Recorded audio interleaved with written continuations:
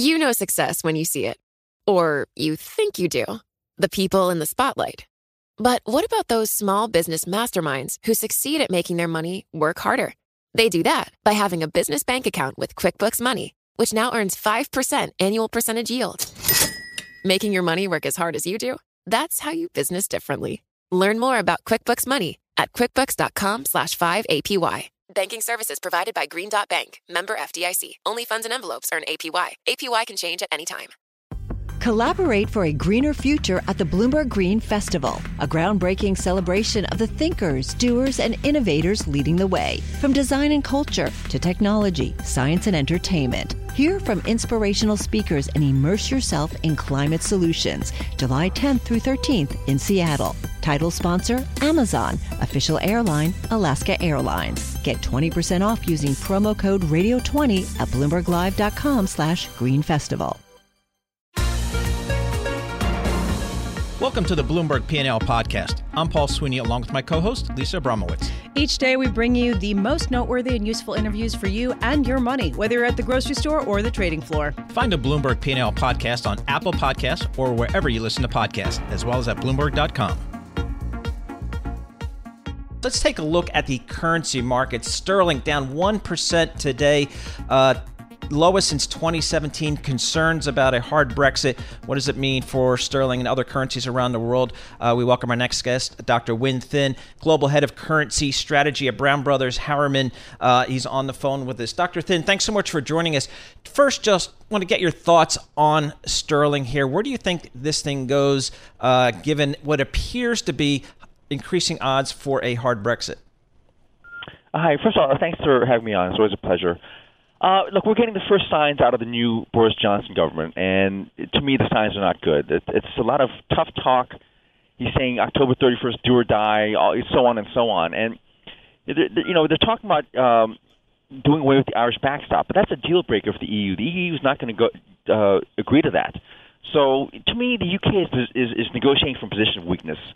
And so these threats that there's going to be a hard Brexit and pull out, they're really meaningless. The EU has already said it's pretty much non-negotiable at this point.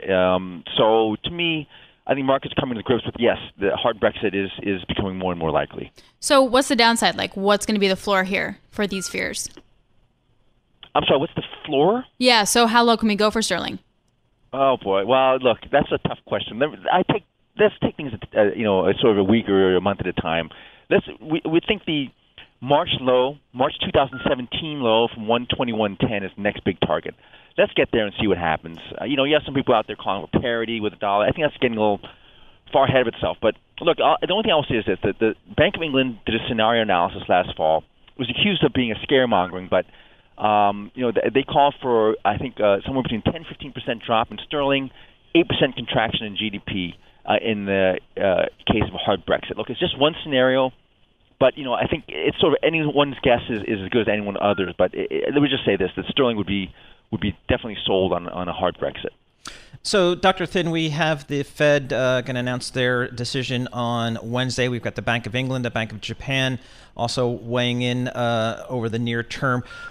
Given that we're getting this global reduction in rates, is now the time to be taking a harder look at emerging markets? Well, I've been very cautious on emerging markets for most of this year, for a variety of reasons.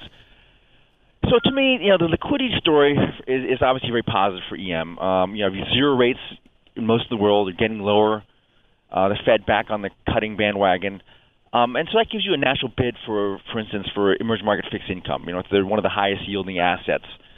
But if you look at the currency and equity markets, that liquidity story just isn't enough. The global growth story is what's lacking. We've got an ongoing trade war between the U.S. and China that's really killing the regional Asian exporters, Korea, Taiwan, Malaysia, et cetera. Emerging market equities have underperformed developed market equities this year. And that's, again, we're missing that global growth story. The IMF just recently cut its global growth forecast again, warning about the impact of the global trade wars. So, to me, EM is a mixed bag. I would say fixed income looks positive from the liquidity story. But equities and and FX are I think are negative from the global growth story. Here's what I truly don't get, and that's sort of what the dollar is going to do. So if we just pretend that we get what the market seems to expect, with a 25 basis point cut from the Fed on Wednesday, maybe sort of, and then we're going to wait and see how the data pans out. What happens to the dollar? I mean, that's a good point. Look, to me, I think the Fed kind of painted itself in a corner. If you closed your eyes and said, okay, you told me where the economy is going, where the jobs report, where the retail sales are going, and you kind of ignored what the Fed has been saying, you would say, well, what? Of course we're not cutting rates, but the Fed has painted itself in the corner. It tilted dovish just as the U.S. data was getting better. So to me, it's sort of promised this 25 basis point cut. But I agree with what your assessment is, that we're in a wait and see period. I don't think the Fed would be wise to pre-commit to any further easing, given how strong the economy looks right now. We're getting 2% growth, 2.1% growth in Q2. That's pretty much trend growth for the U.S. So the markets, I think, are overestimating the Fed's capacity to cut rates. If you look at the January 2020 Fed funds contract, it's still implying nearly 3 cuts this year. And given what's going on in the economy, I just don't think that's going to happen. So once hopefully the markets recalibrate their Fed easing expectations, that should be the next leg higher for the dollar. I remain dollar bullish just on the underlying strength of the U.S. economy and sort of my outlook for Fed policy as a result. Dr. Win Thin, thank you so much for joining us. As always, Dr. Thin is a global head of currency strategy for Brown Brothers Harriman here in New York.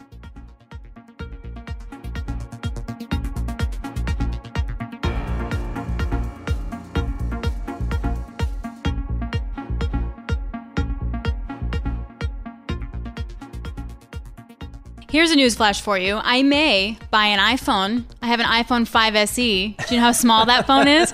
I may buy one, and Apple definitely wants me to. The company reporting after the closing bell tomorrow, expected to make about $53 billion in sales. Joining us now is Dan Ives, Managing Director, Equity Research at Wedbush Securities, who's a 12-month price target of $235 and an outperform rating. Dan, no doubt Apple's going to make a lot of money. Is it going to be enough? Look, I think this is just another prove me period for Cook and Cupertino to really show that iPhone demand is stable to slightly improving going into this next cycle, especially China. China's 20% of all iPhone upgrades. That's going to be the key focus this quarter. We continue to think it's going to be a ho-hum quarter. That's another step in the right direction. So, Dan, I think if you're an Apple shareholder today, you have to feel pretty confident that this company can make the big pivot from being an iPhone story to being one of services, subscription fees, and things like that. How confident are you that this company can make that pivot? Look, we're confident, and ultimately it's the core part of our bull thesis on the name, because iPhones, take a step back, 350 million iPhones in a window of an upgrade opportunity over the next 12 to 18 months. But the monetization of services, that's the golden goose. And today it's only 15% penetrated, and in our opinion, $400 billion to $450 billion of the valuation of Apple is the services business. Well, fair, but that's not going to be like this quarter or the next quarter, right? So I feel like we've been waiting for the big replacement cycle for a long time. Is it going to happen? Is it going to happen this year? Is it going to happen with the shift to 5G? Like, what's going to be the actual trigger for the volume of phones that we're going to have to see Apple sell? Sure, it's a great question. I think 5G is going to be the silver bullet catalyst in terms of the core upgrade opportunity. But in between now and then, I think you'll see stable 180 million to 200 million type of iPhone unit years. And if they're able to do that with services being a mid to high teen grower, this is a stock that continues to get re-rated, and in our opinion makes new highs. And that's why right now many yelling fire in a crowded theater on Apple, whereas a stock that continues to grind higher. I think the China overhang has been a $20 to $25 impact in the stock. So, Dan, just recently, Apple, I think last week actually, Apple bought Intel's, or announced they're going to buy Intel's phone business. What's the strategy behind that acquisition? It's all about 5G. That's them doubling down on 5G. Intel back was against the wall in terms of ever since the Apple Qualcomm truce.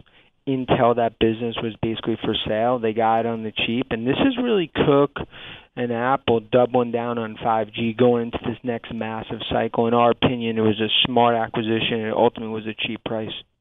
So what do you think is going to... So how are we set up? Because usually like the typical play was Apple's going to guide low and then surprise high, and you get that nice boost. That's no longer really the playbook into Apple earnings. So what can we expect when the stock's already trading at 209, 210?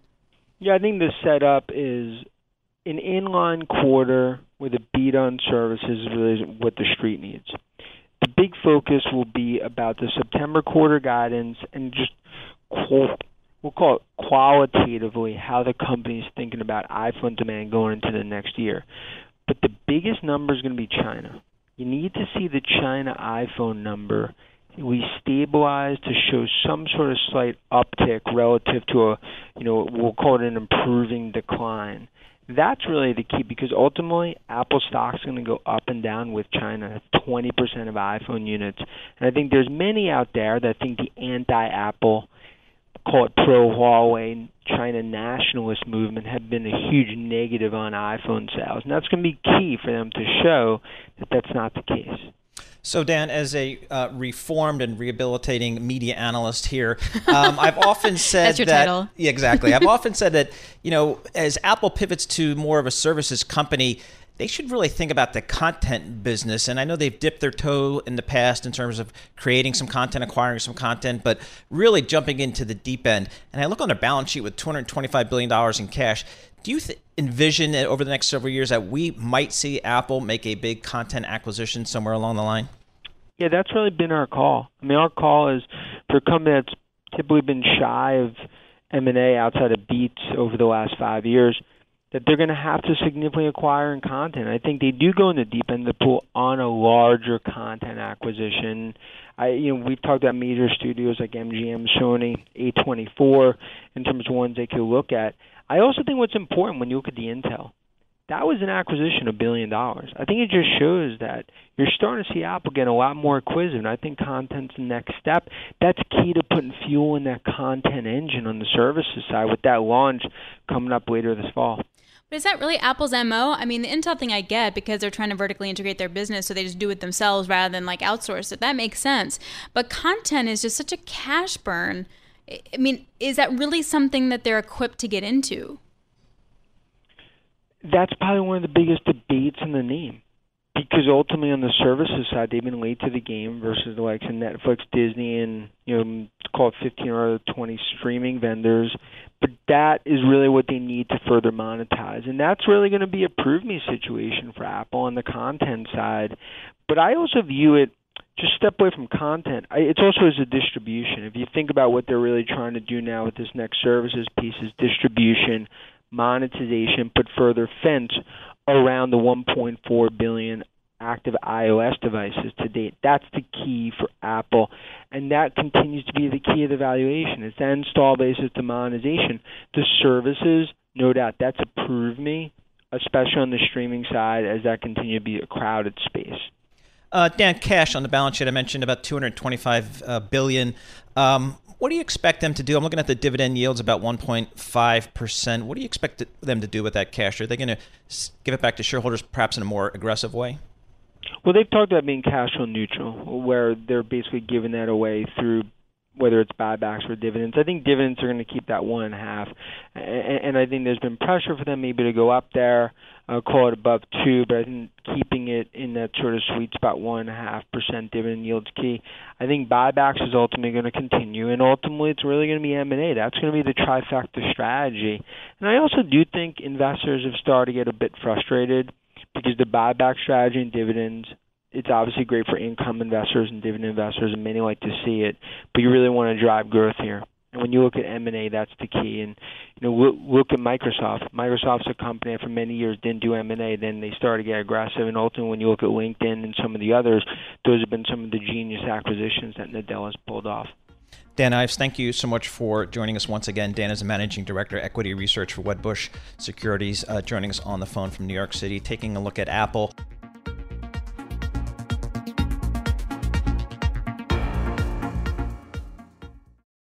Success is more than the final destination. It's a path you take one step at a time. It's discipline, it's teamwork, and it's the drive and passion inside of us that comes before all recognition. It's what Stifel's been doing for over 130 years. Quietly, yet strategically, Stifel's become one of the fastest growing wealth management and investment banking firms in the country. Our financial advisors go beyond traditional wealth management to provide clients with direct access to one of the industry's largest equity research franchises and a leading middle market investment bank, because success is the drive it takes to keep climbing, the passion to keep investing, the best of each of us made better by the best in all of us. And that is where success meets success. Start your journey at Stifel.com. That's STIFEL.com.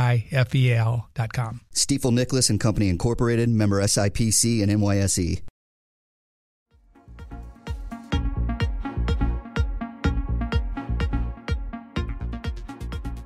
Time to check in with Bloomberg Opinion. We're joined by Bloomberg Opinion columnist Max Neeson. Max covers biotech, pharma, and healthcare for Bloomberg Opinion. He joins us live in our Bloomberg 1130 studios. So, Max, we've got another healthcare deal here. Give us the latest. Yeah, absolutely. So this is a deal that combines Pfizer's legacy unit, basically all of its drugs that have lost patent protection or are facing generic competition, along with some other chunks of its business that aren't its kind of innovative, novel branded drugs, with Mylan, which is in a similar business. It makes generics, it makes biosimilars, it has an OTC business as well.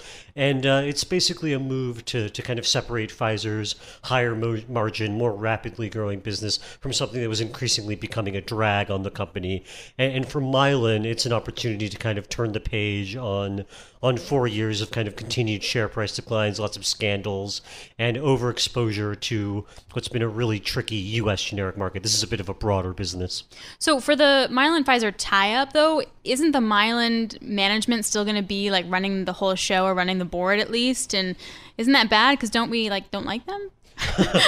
I mean, a lot of people don't, but they're going to be a majority of the board, still the chairman, but the CEO is going to be a longtime Pfizer vet, and also they're re-domiciling back to the U.S. Away from the Netherlands, where they had kind of this complex and strange corporate governance structure that a lot of people didn't like.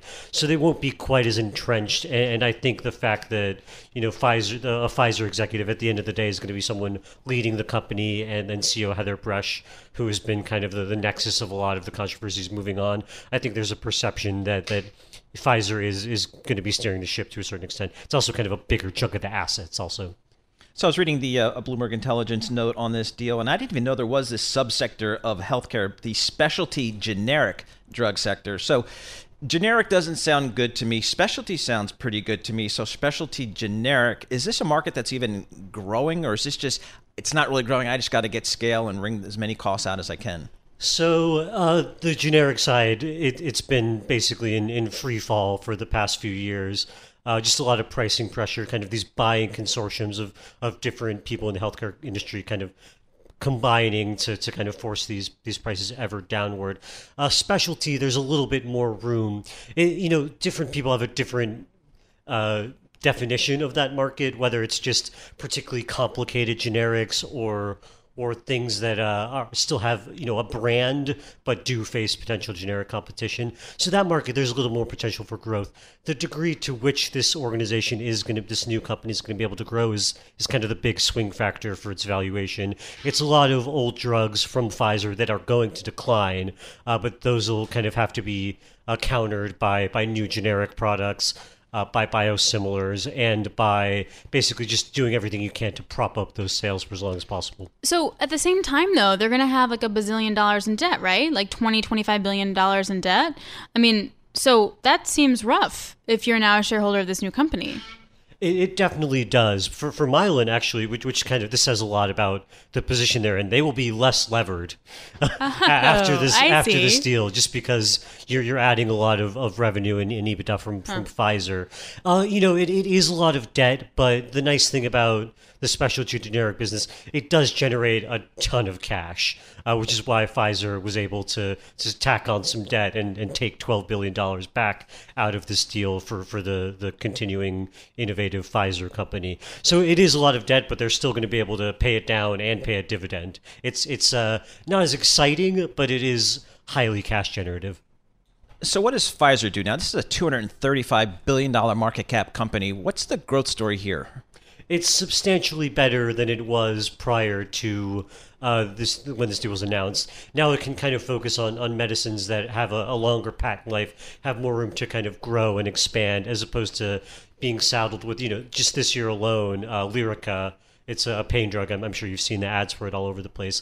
That just is facing a generic launch. So that's going to cost them billions of dollars in sales over the next several years, and basically wipe out, and if they had kept it around, wipe out much of the benefit from what is going well from any new launches. So this will be a much better looking business from a growth perspective, and also a more focused one. It can, instead of kind of managing this behemoth of a diversified business, it continues to narrow the focus on just putting out new medicines that'll have an opportunity to expand. So what other big companies quickly need to be sold off? Go. J&J, trim down. So J&J, I think if there's one that's never going to do it, cool, they're cool. the one. Do it, never do it. Nice. They've kind of always made the case that our business works better. We like the stability of having another unit, but I think there's no pharma business out there that won't consider trying to kind of separate out some of their older medicines, because that really does create a lot of trouble. It creates a lot of volatility where you're kind of constantly fighting the battle between new and old medicines. Max Neeson, thanks so much. Bloomberg Opinion columnist Max Neeson. You can read more on this and other stories from Bloomberg Opinion at bloomberg.com/opinion and on a terminal by typing OPIN GO.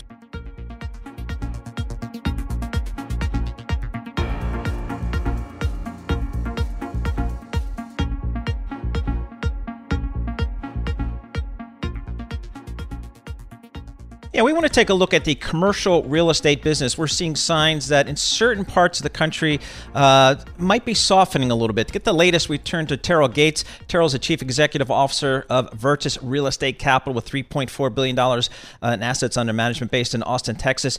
Terrell, thanks so much for joining us. Just wonder if we could start off with you giving us just kind of state of the commercial real estate market. Where are we today?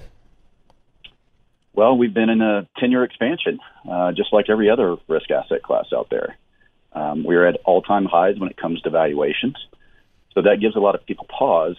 Having said that, we continue to go. We continue to have a very positive environment for commercial real estate investments. And when you look at real estate relative to other risk asset classes like stocks and bonds and private equity and commodities, et cetera, you can say from a relative beauty perspective, a relative beauty contest, it looks really quite good compared to the other asset classes. So how much of it doing well is because we have low global central bank rates, and how much of it is actually the underlying demand, the underlying business is doing really well? It's really both, right? So your first point is really important, because what's unusual about the current escalated valuations is we don't have a private debt bubble like we've had in the past. When you look at the last several bubbles of commercial real estate, obviously the most recent being the global financial crisis, or 2006, 2007, leading into 08, we had some really aggressive lending standards going on. That doesn't exist today. Now, some would argue we have a bit of an equity bubble, which is fueled by a debt bubble on the public sector balance sheet, right? So the federal government, obviously, through all of its easing measures, has levered up its balance sheet, pumped a lot of liquidity into the system, which has driven valuations across all risk asset categories very high. Simultaneously, that liquidity has also influenced demand. So you have a scenario where there is a lot of demand, as you suggest. Unemployment is very low. GDP is growing, albeit slower than most people expected it to at this particular point in the cycle. And you have expensive pricing, but all the rest of the fundamentals remain really pretty positive. So, Terrell, I know you guys, your firm, you focused on alternative property type investments. Give us a sense of give us some examples of what those would look like for you guys. Yeah, absolutely. So we don't invest in what's known as the basic food groups of commercial real estate, which is where about 90% of all institutional real estate assets are held, things like multifamily and office and industrial and hospitality and retail, of course. Where we focus instead is in property segments that we have found to be resilient during economic downturns, things like healthcare assets. So that would be senior living, medical office, and related. Things like educational assets, student housing, charter schools, early ed. And then probably our biggest conviction asset class right now is what we call workforce housing. Workforce housing is simply quality, affordable housing for the average U.S. renter. As you guys well know, particularly where you're located, we have a housing affordability crisis in this country. And for a number of years, we've been trying to be part of the solution to that particular crisis. And we think you can deliver attractive risk-adjusted returns investing in that space. So you're definitely not alone. And in particular, I know that KKR is putting a lot of money into specifically things like senior housing. What are valuations like? How have they changed? How much more competition do you have right now? We've seen a lot of new entrants into our categories over the last several years. You bring up KKR. If we took the top 10, the 10 largest fund managers in the commercial real estate space, I think about 7 of those have made investments in my property types in the last 4 or 5 years, which was not the case prior. What it's done is, on one hand, it's really challenging because it's driven valuations higher, as you would imagine, but it's typically valuations in portfolios.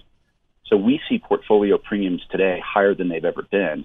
However, one-off deals still have not grown at the same rate as we've seen portfolio deals. So you can still find value, if you will, in the cracks and the crevices. The other thing is when you look at the big guys, when they come into a space, that also, I guess you would say, validates the space. It creates more liquidity. So we see far more liquidity when we go to sell assets today, and we are always actively buying and we're always actively selling. Now, typically when we buy, we're buying one-off, and when we sell, we're selling in a portfolio, and we see a lot of liquidity for that, for those kind of transactions, more so than we've ever seen in the past. So I think there's a lot of positives despite valuations being impacted, which make it harder to buy but better to sell. Terrell Gates, thank you so much for joining us. Terrell Gates is Chief Executive Officer for Virtus Real Estate Capital based in Austin, Texas, giving us a breakdown of the commercial real estate market. Thanks for listening to the Bloomberg P&L podcast. You can subscribe and listen to interviews at Apple Podcasts or whatever podcast platform you prefer. I'm Paul Sweeney. I'm on Twitter at PT Sweeney. I'm Lisa Abramowitz. I'm on Twitter at Lisa Abramowitz1. Before the podcast, you can always catch us worldwide on Bloomberg Radio. Hi, I'm Ron Kraszewski, Chairman and CEO of Stifel. Financial advisors, let's face it, if you're not growing your practice, you're losing market share. Stifel is a growing, entrepreneurial, advisor-centric firm built for successful advisors like you. There's a reason why 148 financial advisors joined Stifel last year. Come join us and find out why Stifel is the firm where success meets success. Visit www.choosestifel.com. Stifel Nicholas and Company Incorporated, member SIPC and NYSE. What could you do if your data was working for you and not against you? With Bloomberg delivering enterprise data directly to your systems, you get easy access to the details you want, optimized for higher-level analysis, and financial data experts committed to helping you maximize your every move. Our data is made for more, so you can show the world what you're made of. Visit Bloomberg.com/enterprise data to learn more.